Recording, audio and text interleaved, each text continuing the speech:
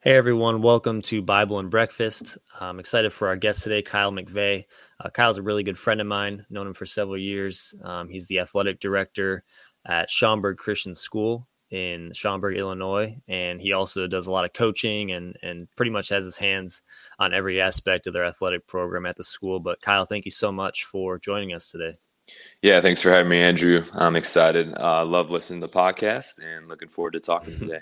Awesome. Kyle's one of those guys who I know, he tells me he listens to the podcast and he might be my only listener some days, but really excited to have him here. And Kyle, can you just kind of talk? I know obviously we'll get into some of the sports and athletic director stuff a little bit later, but can you just kind of start out by sharing some things that maybe God's been working on you with, just in regards to your personal life, your coaching, your leading, and just talk about how that faith has been really important for you. Yeah, so there's like two things that I think God's been really trying to get a hold of me with the last several months, even to a year. Is first one is patience. I am not most. I feel like most coaches aren't patient people in general, and I feel like that's definitely not me. In my personality, I want to keep going, going, going. Next thing, all that kind of stuff. But Romans 12:12 talks about rejoicing in hope, being patient in tribulation, and being constant in prayer. And it's one of the fruit of the spirit. And that's been really hard for me in my personal life, just what my wife and I are going through with trying to adopt and being patient in that journey. And also just as a coach, athletic director, like trying to find that balance between trying to do the next best thing for the program or for your team or even for a player individually, but also being patient in the moment to just enjoy the process, to love on them in that moment. That's just trying to find that balance there has been big. It just also just having joy in the moment is not an easy thing, but patience is clearly what God calls us to do, and being in prayer in that as well. And then kind of along those lines is this phrase that I kind of grew up hearing from my dad, and it's more of an English term. Everyone uses the word anxious when they're talking about, like, I'm anxious about something good happening in my life. And it's actually eager is the better word to use there, which is excitement. Anxious means you're like nervous in a bad way, maybe sick or like to the point of like super worried about the situation. And Philippians 4:6-7 calls us to be this eagerness, not anxious, where it says, don't be anxious about anything, but with everything, with prayer and supplication, let your requests be made known to God. And verse 7 is what is the best part of a relationship with Jesus is, and the peace of God, which surpasses all understanding, will guard your hearts and your minds in Christ Jesus. And I think that's what we're all seeking as believers and also non-believers, to have that peace in the midst of all these storms and things that are going on in our world. And the only way to do that is to have a relationship with Jesus and to rest in him. And that allows us to be eager, excited for the future, but not anxious. And the jobs that we have, like as coaches and ADs, there's always that possibility of who knows what the future will hold. And yet to be eager and excited, knowing that God holds our future, is something I'm trying to rest in and trust his plan.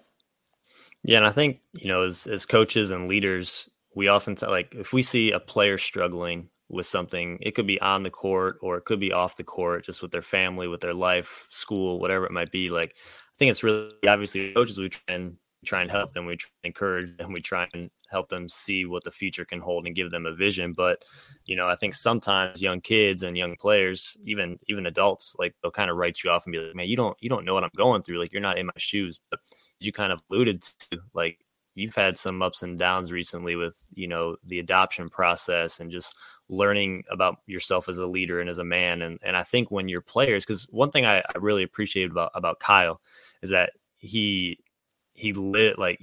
talks about this stuff, but it's really what you live, and it's how I see you carry yourself. And I know that you have these discussions with your players, you have these discussions with your coaches. And I think that earns a lot of respect. Have you kind of seen, you kind of dealing with some adversity and some struggles, that it's allowed you to better lead the people that you work with every day? Yeah, definitely. I think it's opened me up to, I think I honestly think about it all the time. Why why are kids doing what they're doing? There's something behind the scenes. And so whether that's relationships with parents that aren't going well, or relationships with friends, or maybe just a loss of a grandparent or a close family member, whatever it might be, there's things going on in everyone's lives. And to take that into consideration, we get so caught up in the moment of, hey, work harder on defense, or hey, do this in practice, and you kind of get on them to work hard, and then you realize afterwards, like, yeah, coach, my grandma passed away this week, and I'm still just trying to figure out like how life's going to be without her, or whatever it might be. And it makes you realize that there are far deeper things going on in these kids' lives than just the game of basketball. And that's what life is, right? And so to find out sooner than later, I guess, is my goal. And by having good relationships, that allows me to do that. And that's a constant, like, it's a constant thing. You have to keep up with them. You got to text them, message them, talk, when you can, whatever it is, to see what's going on in their lives, so and you can be a part of that journey with them. So that's been a big goal for me, and definitely not perfect at it, but something I strive to do every day, is just constantly build those relationships.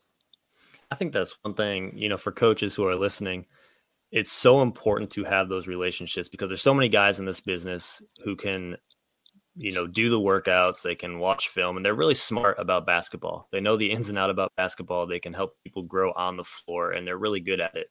But if you want to see a player reach his full potential, and you want to see him, succeed at the highest level possible, those relationships are necessary, because it, like you said, it develops trust, it develops a connection, and it builds this relationship that allows a coach to really put his skills on the floor to work, because the kid's going to trust him with his life off the floor as well.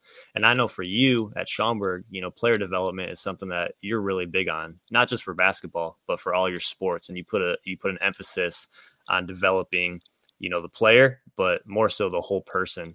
Can you talk a little bit about what you guys do, and kind of some things that you've implemented to help, the players go through this process of growth? Yeah, so we're a Christian school, obviously, so we want to talk about our faith all the time, and so we share before every practice, before every game, something God's been teaching us, and that's, I think, important aspect of it. So the spiritual aspect, leadership, so like mentality, mindset, we talk about all the time. We're good friends, obviously, with Adam Bradley, who does Lead 'Em Up, and so I've had him come in and speak. And we try to go through his curriculum that he has, and we do that with our teams as much as possible whenever we can. And leadership mindset like that, and being open and honest about it all the time. Like I've told my guys, like, my struggles, my journey through adoption, different things that have gone on in life. And I think it builds those connections and really helps them understand that, like, life isn't perfect. But how do we continue to lead as leaders when life isn't perfect? And then obviously, yeah, the aspect of, the physical development is important as well, and on court and all that stuff. But I agree with you that if you don't have it, the other aspects, the on court aspect will not be as good. And so we had a senior this year that was an incredible leader for us, and it was fun to see him grow from a freshman all the way up to a senior. And it took time, but he really bought into, like, this matters, and my relationship with Jesus matters, and my relationship with my teammates matters, and I want to lead the right way. And it made our team a ton better, because he was the one leading a lot of that stuff. He had relationships with the guys. He was bringing them with him to shoot and to talk about Jesus, other things. So it really helped our team be better. And so we talk about that. But when you have a guy that actually does it, it's really fun and encouraging to see, because other guys want to be around that. And so we've built that culture over the last several years, because we've had other guys before him that really, and he would admit it, like, he had as a sophomore, he had a senior that invested in him a ton and just called him to higher things, and in terms of being a better leader and player. And it's impacted his life, because he's had opportunities now that he might not have had if it wasn't for that guy pouring into him. Yeah. And, as an athletic director, you get to see these kids obviously in all the sports. You're not just focused solely on basketball or focused solely on baseball. And, I think there's a discussion that kind of goes on like, well, should I pick one sport to kind of focus on and get really good at and maybe get a college scholarship as a basketball player? Or, is it better for kids to, play multiple sports? Maybe they don't get as good at one thing as they do another, but they really work on different coordinations and skills and techniques that might help them. What are some of your thoughts and things that you've seen, obviously being able to see kids at multiple age levels, multiple sports? But what are some of your thoughts on multi-sport athletes and single sport athletes? Yeah. So that's what I love about my job is I get to work with, so we have camps this summer and I'm working with incoming first graders. So we get, obviously as a school of preschool to high school, we get to work with those kids, and I'm the athletic director of all of that. So we really see them from the ground up in terms of literally we have kids coming into camp this summer that have never played the sport before. And that's fun and exciting because you really get to see the joy of the game process for them. And so I would say what I'm passionate about is giving kids opportunities, especially early on, just to love sports and to enjoy it. And I think what happens is once they love it, they want to do it more, right? And so they practice it. They're in the front yard playing catch or shooting hoops or whatever it is. And at some point along the way, I feel like that, just from my experience of 10 years coaching and being in this position, that they start to lose the love of the game because it becomes a job, or it becomes like you're required to do this. Your parents are making you play this sport only or whatever. And I think it's not an easy answer, but I think part of it is like we need to keep the love of the game there. And I think what ends up happening is a lot of these kids get burned out before they even, sometimes we get them in there in high school and they're burned out. Like they don't even want to keep playing. And especially by the time they get to college. I've seen it with some friends that I have locally here and others that by the time they got to college, like, I don't even want to play college basketball or whatever sport it is because I just don't want to keep doing this. Like my body's dead and it's just not fun anymore. And fun is a very relative term, right? Fun can mean a lot of different things for people. But I think having a love for the game is competing, growing, learning, all of that stuff. But it's having a love and passion for it is different than just grinding until you don't have anything left. And burnout is huge. And like, I've felt that in my job, right? And I had to realize like, okay, what's a healthy mindset here? What's a healthy, what's a healthy week look like for me? And I think that's the same thing we need to do with athletes. And so playing multiple sports, I think allows for that. Like I grew up, and I know you did too, like playing multiple sports, and it was fun. Like I don't want kids to miss out on opportunities because they're stuck doing one thing. And so at our school, we need those kids to play other sports a lot of times to field some teams or just be better in teams. But it also builds them in terms of like skill development. There's so many things that correlate to the game of basketball, let's say, that I coach as the varsity coach, that playing soccer helps you with, or playing baseball helps you with, or even just running track or something like that. So I love connecting those dots for athletes. And like the kid I mentioned that was our best leader for basketball, he ran track in high school and middle school. He played soccer for us. He was our goalie. I'm like, what better spot, to like put an athlete like that than the goalie position? And he loved it. He was a part of some championship runs that we had. And like, it was a great experience for him. And my final point on that would be like, they're missing out on like what it is to be a student athlete in high school.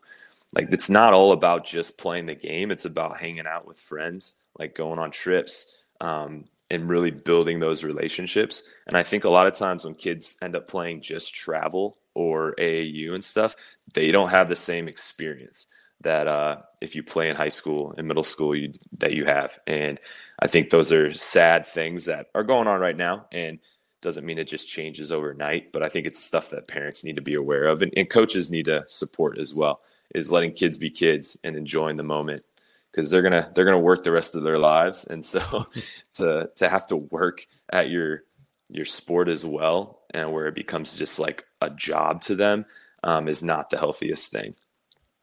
Yeah, I mean, even as you're talking about that, I'm thinking of some of these pro athletes who have played multiple sports, and you talk about keeping the love for the game and the passion for the game and not burning out. And you got guys like, Tom Brady. He got drafted for baseball. He played Mhm. baseball. He played football. You got guys like Tony Romo, had a long career, played football, basketball, golf. You got guys, you watch them on TV, Aaron Rodgers, Patrick Mahomes, they're good golfers. Like Patrick Yeah. Mahomes played Kyler Murray played baseball. And there's just, you think of these high profile athletes. Michael Jordan had a long career. He was a multiple sport athlete, and these guys keep their love for the game, their passion for the game. And I think that's a big reason, because they were able to, they were good at one sport, but they played a bunch of things. And I think that is a key for kids to understand the enjoyment in the process, and the enjoyment of just getting to be with a different group of friends, a different coach, a different field to play, whatever it might be. So that's really good. Even like, was it Giannis too? Like, he didn't even play basketball till he was a Yeah, certain soccer, age. soccer. Yeah, You he see a played lot of those soccer. guys playing So, soccer, and I mean, their footwork and all that oh stuff. yeah.